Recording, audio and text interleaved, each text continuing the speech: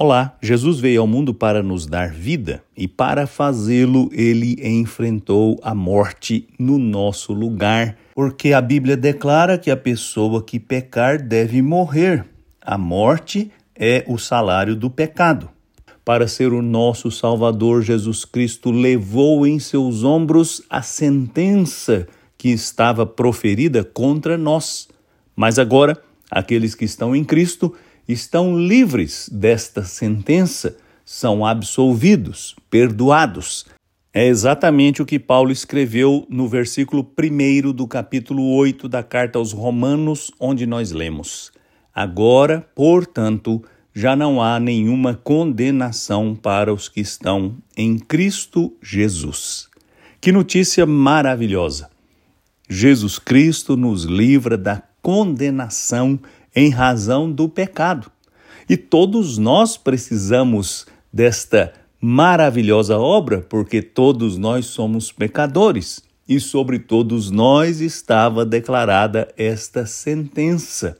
É por isso que o apóstolo Paulo, em outra carta, diz que as pessoas que estiverem vivas quando Jesus voltar e crerem nele, não morrerão, serão transformadas. Porque Jesus Cristo já sofreu a condenação no nosso lugar. A morte já não nos causa nenhum pavor. Ela foi vencida por Jesus, que morreu e ressuscitou. Portanto, se você quer se livrar desta sentença, desta punição, desta condenação, você precisa de Jesus Cristo. Ele morreu no lugar daqueles que creem nele.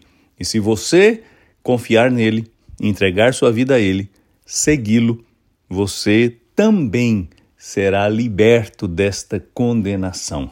Você também será absolvido desta sentença e receberá a vida. A vida que é conhecer a Deus, conhecer a Jesus Cristo e ter comunhão com ele. Ele que é a fonte de tudo que nós precisamos. Portanto, creia em Jesus e viva. Eu sou Aguinaldo Faria, pastor da Igreja Presbiteriana da Moca em São Paulo. Vamos orar. Ó Deus, eu te agradeço de todo o coração, porque o Senhor fez uma obra maravilhosa em nosso favor ao enviar o seu Filho Jesus Cristo para morrer no nosso lugar, para sofrer no nosso lugar e para nos livrar da condenação do pecado. Eu te agradeço, em nome dele, Jesus Cristo. Amém.